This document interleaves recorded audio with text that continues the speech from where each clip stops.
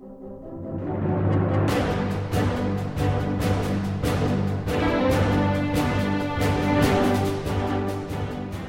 to the Verse by Verse podcast, a ministry of the Friendship Congregational Bible Church.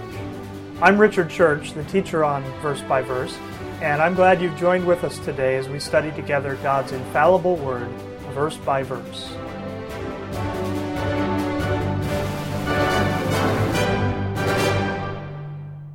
Here in Job 19, in verse 23, Job says, "Oh, that my words were now written.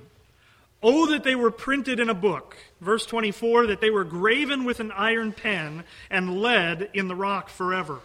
"For I know that my Redeemer liveth, and that he shall stand at the latter day upon the earth.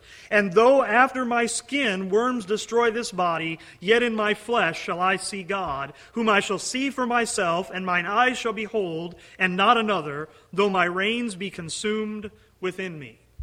Now, there Job expresses some things that, certainly as you see the progression of the Word of God, later Revelation revealed more clearly how many of those things would play out. But you see, Job has that idea of a redeemer, redemption. Job understood that. He understood that he needed to be redeemed. You see that he says, "I know that my Redeemer liveth, and that he shall stand at the latter day upon the earth." Now, he's not talking about the first advent, the incarnation of the Lord Jesus Christ. He's talking about the second coming of Christ, right? And Job, not only does he say he knows that that's going to happen, but he says that even though this body is going to be destroyed, even though worms would destroy this body, even though his reins would be consumed within him, he understood that he was going to be resurrected, and in his flesh, in a resurrected body, that he would see God, and that he would see it for himself. Now, he's not talking about seeing God in heaven. He's talking about, you see, on the earth, his Redeemer standing on the earth, and Job being resurrected in a body of flesh to be able to see him. Now, that's a lot of things for Job to understand way back there, even before the time of Moses. But you see those things there. And that's what we're going to be looking at today as we continue to look at these prophetic events. We talked about that 7-year tribulation period. Today we're going to be talking about the second coming of the Lord Jesus Christ. That event that Job describes there when he says that his Redeemer will stand at the latter day upon the earth. And the Lord Jesus Christ will once again stand here on the earth. Now I want you to turn to the book of Revelation. And the Lord's second coming is going to be very different than his first coming. In Christ's first coming, he came meek and lowly. He came ultimately to be rejected and to suffer and die on the cross of Calvary. That was the reason why he came. The reason why Christ came in his incarnation was not to be crowned as king, but it was to go to the cross. But when Christ comes in his second coming, it's going to be a little bit different. And in Revelation chapter 19, John describes the coming of the Lord Jesus Christ. Let's just start in verse 11 of Revelation 19. He says, "And I saw heaven opened, and behold, a white horse. And he that sat upon him was called Faithful and True, and in righteousness he doth judge and make war." Now, the last time the Lord Jesus Christ rode into the city of Jerusalem, he was riding on a colt, the foal of an ass. This time he's going to be riding on a white horse of war. It's interesting, by the way, that when you study the book of Revelation, earlier in the book of Revelation, there's a rider on a white horse as well. But that rider on the white horse is not Christ. That rider on the white horse is really a spirit of Antichrist. But here, the real Christ shows up, and he's riding this white horse. He's the one that's called Faithful and True, and it says, "In righteousness he doth judge and make war." Now, he does this in righteousness. Now, there's a lot of judging and making of war today, but it's more often done in unrighteousness than it is in righteousness. There's very, very few wars that have been started in the history of man that you can say it was done in righteousness. Okay? But here the Lord Jesus Christ is going to come, and in righteousness he doth judge and make war. It's interesting that in most of the books of the New Testament, they begin by expressing from God grace and peace. And you know, judging and making war is just the opposite of that, isn't it? I mean, the opposite of grace would be to judge. The opposite of war would be peace. And so, while today God is extending grace and peace to the world, at Christ's second coming, He's not going to be extending grace and peace. The time for grace and peace is over with. He comes to judge and to make war. It describes his appearance there in verse 12. It says, his eyes were as a flame of fire. On his head were many crowns. He had a name written that no man knew but he himself. And he was clothed with a vesture dipped in blood, and his name is called the Word of God. And the armies which were in heaven followed him upon white horses, clothed in fine linen, white and clean. And out of his mouth goeth a sharp sword, that with it he should smite the nations, and he shall rule them with a rod of iron, and he treadeth the winepress of the fierceness and wrath of Almighty God, and he hath on his vesture and on his thigh a name written, King of Kings and Lord of Lords. As it describes that sharp sword that goeth out of his mouth, the Word of God is likened in the book of Hebrews to a two-edged sword. It says the Word of God is quick and powerful and sharper than any two-edged sword, piercing even to the dividing asunder of soul and spirit and of the joints and marrow, and is a discerner of the thoughts and intents of the heart. That same weapon that Christ is going to use to defeat his enemies there at the second coming is the same weapon you and I have available to us in the battle that we're engaged in, the Word of God. And what John is describing here is he's describing a literal, visible, physical return of Christ to the earth. This is not a spiritual return to the earth. It's not an invisible thing that nobody can see. But it is a return of Christ physically to the earth. And you see the description there.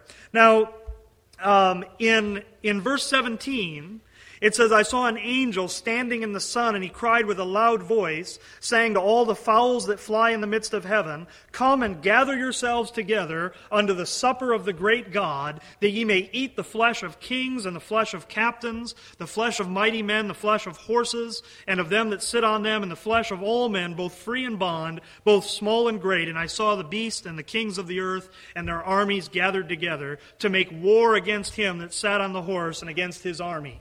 Now, what's being described there is what's often referred to as Armageddon. And earlier in the book of Revelation, there were spirits that went out to gather the kings of the world to this place of Armageddon, which is the Mount of Megiddo. And they aren't gathering together. When you read different things that people write about this battle of Armageddon, these armies aren't coming together to fight against one another. They aren't coming together to have, just a big war among the nations of the world. They're coming together in unity to fight against the Lord himself. That's who they're fighting against. That's who their enemy is. It's the United Nations of the world in war against the Lord himself. You see that. It says they gathered together to make war against him that sat on the horse and against his army. And what a foolish thing to think that you could make war against the Lord himself. It shows you the level of deception that will take place there on the earth, where they are going to believe that this one sitting on the white horse is not truly God. They're going to believe that Antichrist is God, that one who sat in the temple of God and showed himself that he was God. The people on the earth are going to believe that, and they're going to believe they're on the right side of the battle, and that they can defeat this one on the white horse, the Lord Jesus Christ. You see, as they gather together to make war, verse 20, the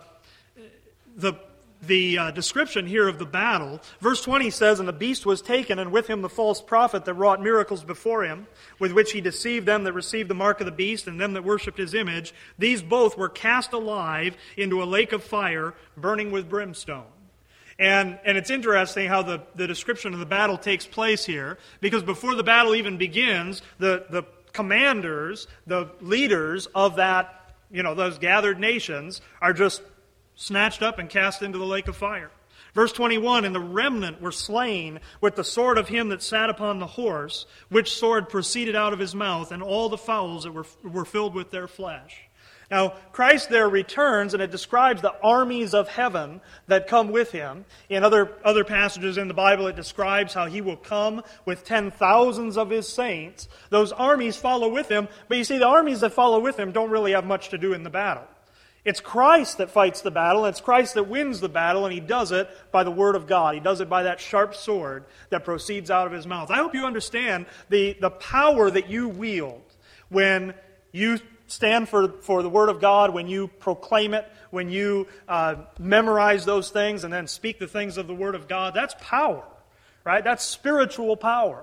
You may not realize it. It's not, certainly when you speak the Word of God today, it's not manifest in a visible way like is described here. But it's power nonetheless. It's spiritual power. And, we too often are neglectful of that Word of God. We think we're going to fight this battle in our own strength. And when you got a weapon like that at your disposal to try and fight in your own strength instead of, as Ephesians 6 describes, to stand in the power of the Lord and in His might. What an inadequate way to fight the battle. But you see how that Word of God goes out and the enemy is destroyed. In fact, you can go back to the book of Zechariah, see another description of this same kind of battle here. This is not the same kind of battle, but the same battle. Go back to Zechariah chapter 14, the last chapter of the book of Zechariah. In fact, when it comes to Bible prophecy, people spend probably most of their time studying Bible prophecy in the book of Revelation. But there's very little new information in the book of Revelation. Revelation is basically taking so many of these things that you find in these other prophets, and it kind of systematizes them and lines them up chronologically in some cases and that kind of thing. But there's very little new information there in Revelation. Here in Zechariah chapter 14, verse 1, it says, "Behold, the day of the Lord cometh, and thy spoil shall be divided in the midst of thee, for I will gather all nations against Jerusalem to battle." That's the same gathering of the nations that we read about there in Revelation. It says, "The city shall be taken, the houses rifled, the women ravished. Half of the city shall go forth into captivity. The residue of the people shall not be cut off from the city. Then shall the Lord go forth and fight against those nations as when he fought in the day of battle." Now in Revelation, it's the Lord Jesus Christ, the King of Kings and Lord of Lords, sitting on that white horse. You see here in Zechariah, it calls him the Lord, capital L-O-R-D, Jehovah God. Jesus Christ, if it's not evident to you already, there's another passage you can add to the list that makes it evident that the Jehovah of the Old Testament is the Lord Jesus Christ of the New Testament. Jesus is Jehovah.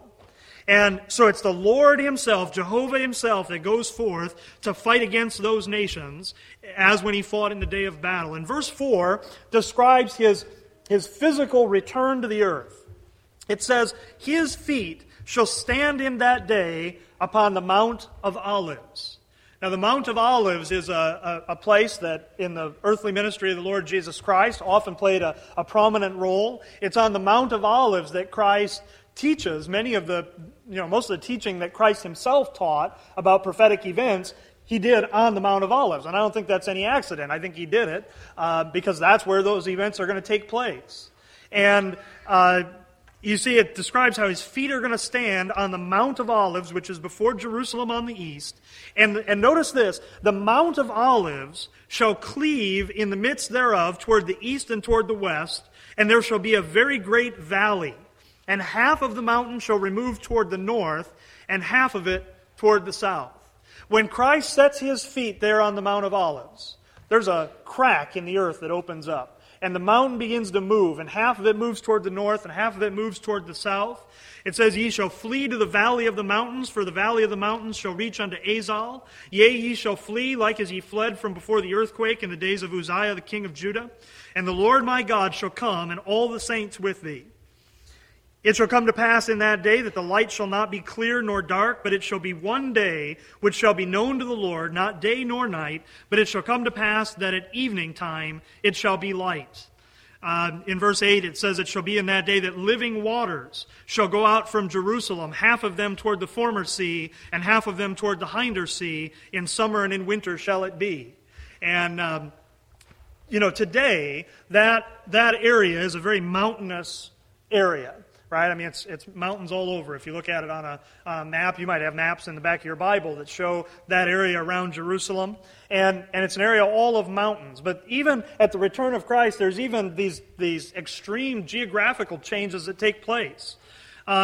Notice in verse 9 it says, "The Lord shall be king over all the earth. In that day there shall be one Lord, and his name one." Notice verse 10, "All the land shall be turned as a plain from Geba to Rimmon, south of Jerusalem, and it shall be lifted up and inhabited in her place from Benjamin's gate unto the place of the first gate, unto the corner gate, and from the tower of Hananiel unto the king's wine presses." Those cities that it mentions there, it says it's going to be a plain from Geba to Rimmon. And you can look those up in your Bible, where they are at, up to the north and to the south of Jerusalem. The Mount of Olives is there near Jerusalem. And when Christ sets his feet on the Mount of Olives, it's not just a little crack that opens up. It describes it as a great valley. And not only that, it says the whole land is going to be a plain from Geba to Rimmon. Now, you can go that area today, and there's no plain anywhere in that area that it describes. But you have these changes that take place, and this river that's going to run out from the sanctuary from Jerusalem and go out toward the Dead Sea and toward the Mediterranean Sea, two rivers running each direction. The book of Ezekiel describes that river as well, that river of living water that's going to go out toward the Dead Sea, that even is going to change the chemistry of the Dead Sea. The Dead Sea is called the Dead Sea today because nothing lives in it. I think there was an article I read where they've identified one form of algae that lives in the Dead Sea. That's the only life there at all.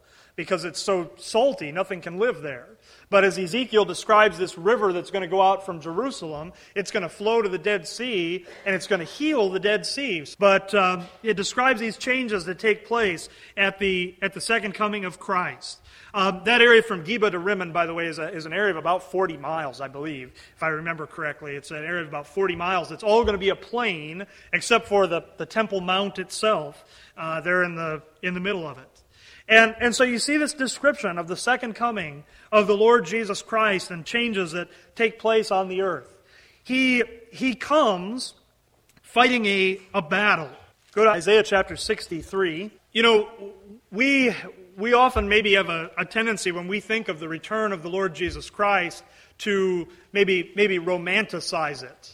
But remember that he's coming to judge and make war. In fact, this battle that's fought here is a bloody, bloody battle that takes place. In fact, in the book of Revelation, you can read some of the description of some of those things regarding that battle. But here as well, Isaiah 63 verse 1 says, "Who is this that cometh from Edom with dyed garments from Bozrah?" Now, Edom is off to the east of Israel, off to the east of Jerusalem, and that's the direction that Christ comes from when he returns. It says, "This that is glorious in his apparel, traveling in the greatness of his strength, I that speak in righteousness, mighty to save. Wherefore art thou red in thine apparel, and thy garments like him that treadeth the wine fat?" Remember, in Revelation there, it said that his garments were dyed with blood, and he said that he had been treading the winepress. Verse 3, now is Christ's response to the question. He says, "I have trodden the winepress alone, and of the people there was none with me, for I will tread them in mine anger, and trample them in my fury, and their blood shall be sprinkled upon my garments, and I will stain all my raiment." Now, when you read that passage in Revelation about Christ's garments being stained with blood, you may think it's talking about his own blood. And certainly we see in the Scripture how Christ shed his blood for us. But it's not his own blood that his garments are stained with there. He says their blood, the blood of these that he tread in his anger and trampled in his fury, their blood shall be sprinkled upon my garments. And he says, "I will stain all my raiment. For the day of vengeance is in mine heart, and the year of my redeemed is come."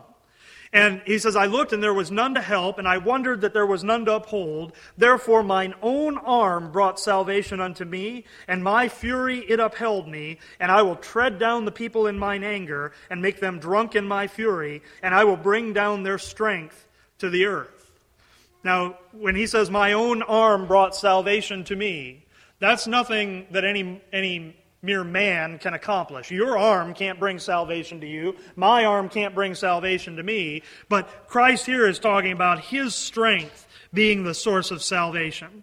And you see, again, he describes treading down the people in his anger. Luke 17, let's just start in verse 22. Luke 17, verse 22 says, he said unto the disciples, the days will come when ye shall desire to see one of the days of the Son of Man, and ye shall not see it. And they shall say to you, see here, see there, go not after them, nor follow them. All right, he's talking about that tribulation period as well. I mean, this would have certainly been true even in the lifetime of these disciples that he's talking to. But again, he's describing to them how he's going to go away, right? And there's going to be this period where they're not going to see him, and people are going to come and say, Christ is here, Christ is there. And he's warning them, don't follow after them.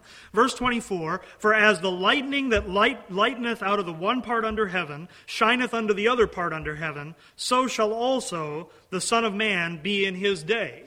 This return of Christ is not going to be something that's hidden, where somebody's going to be able to say, oh, Christ is out there somewhere. Well, if he's here, people are going to know about it. Verse 25, it says, but first must he suffer many things and be rejected of this generation. As it was in the day of Noah, so shall it also be in the days of the Son of Man. They did eat, they drank, they married wives, they were given in marriage, until the day that Noah entered into the ark, and the flood came and destroyed them all. Likewise also, as it was in the days of Lot, they did eat, they drank, they bought, they sold, they planted, they builded. But the same day that Lot went out of Sodom, it rained fire and brimstone from heaven and destroyed them all. Even thus shall it be in the day when the Son of Man is revealed. And this period of time leading up to the second coming of Christ, despite all of the judgments that God pours out on the earth leading up to it, mankind is going to just go on as if nothing's happening. And if anything, they're going to be fighting against the Lord himself. He likens it to the days of Noah and the days of Sodom and Gomorrah. In verse 31, it says, in that day he which shall be upon the housetop, and his stuff in the house, let him not come down to take it away. He that is in the field, let him likewise not return back. Remember, we saw this in another passage. He said those things apply to when you see the abomination of desolation set up in the temple. And he says in verse 32, remember Lot's wife.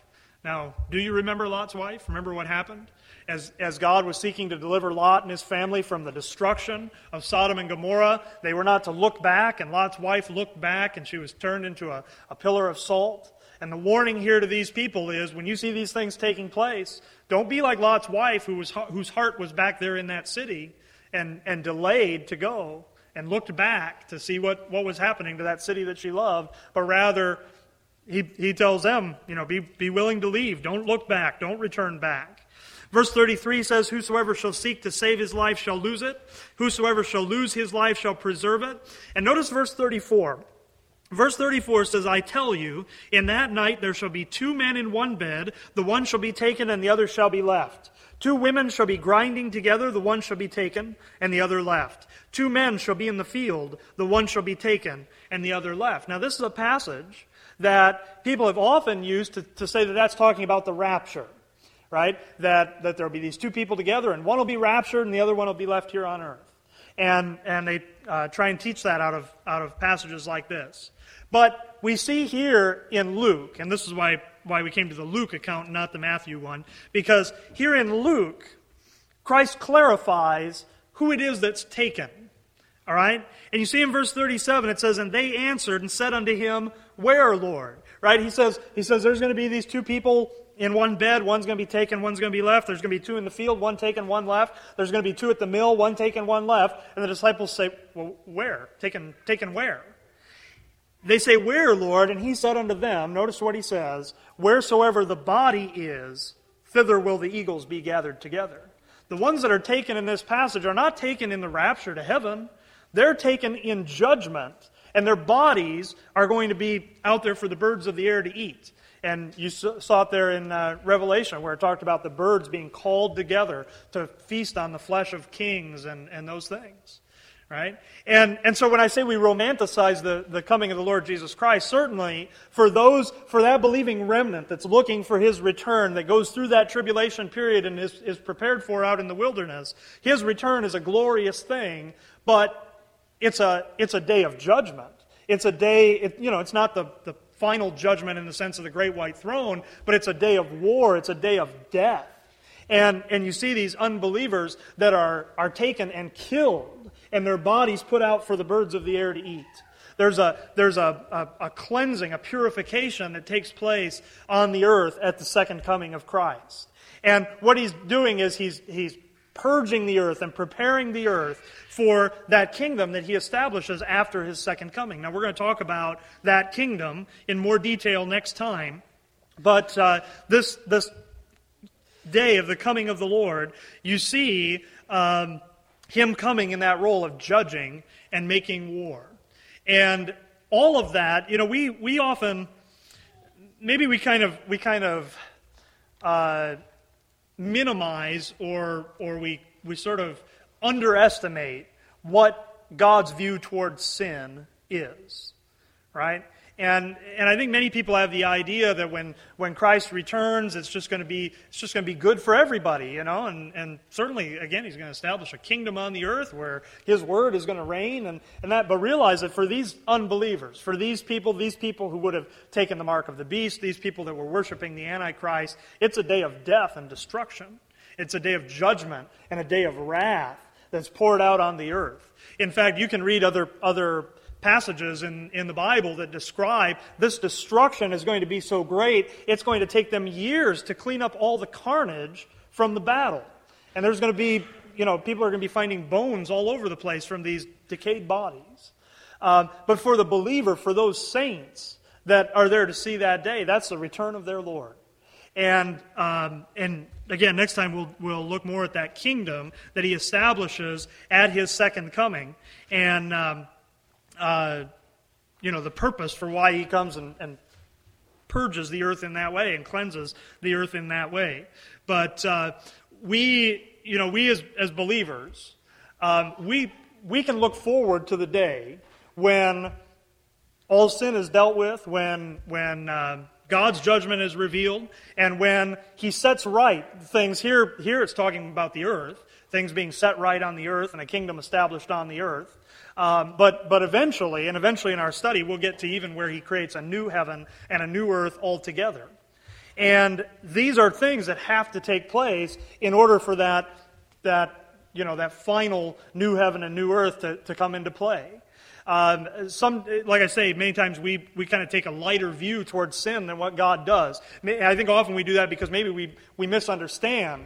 Certainly there's grace and peace available to us, but realize that judgment for sin, that same kind of thing that you see manifested there at the second coming of Christ, that's what Christ suffered on the cross for us. That's the only way that God can offer grace and peace to anybody is through the suffering of death and through His judgment being fulfilled.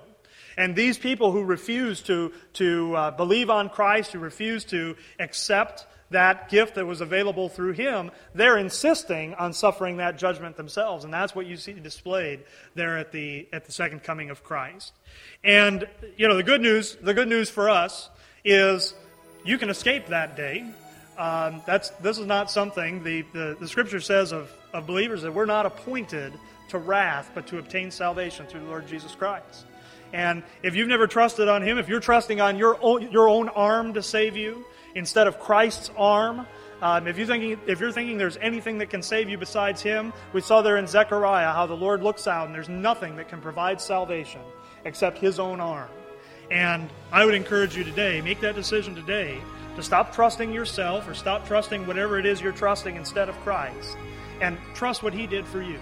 Trust what He did by His own arm in taking your sin upon Him, paying the price for it, suffering the judgment of God, the just judgment of God in your place, and receive that gift of eternal life.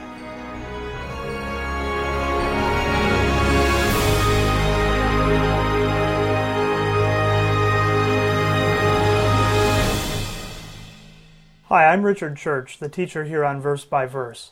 I'm glad you've listened to our podcast today, and I would like to let you know that if you have any questions about anything you've heard here, You can contact me by email at richard@richardchurch.com or by telephone 608-339-9522. I also encourage you to check out our church website at www.friendshipbiblechurch.com. Thank you for joining us today, and our prayer is that this program would be a blessing to you in helping you to grow in your understanding of God's grace.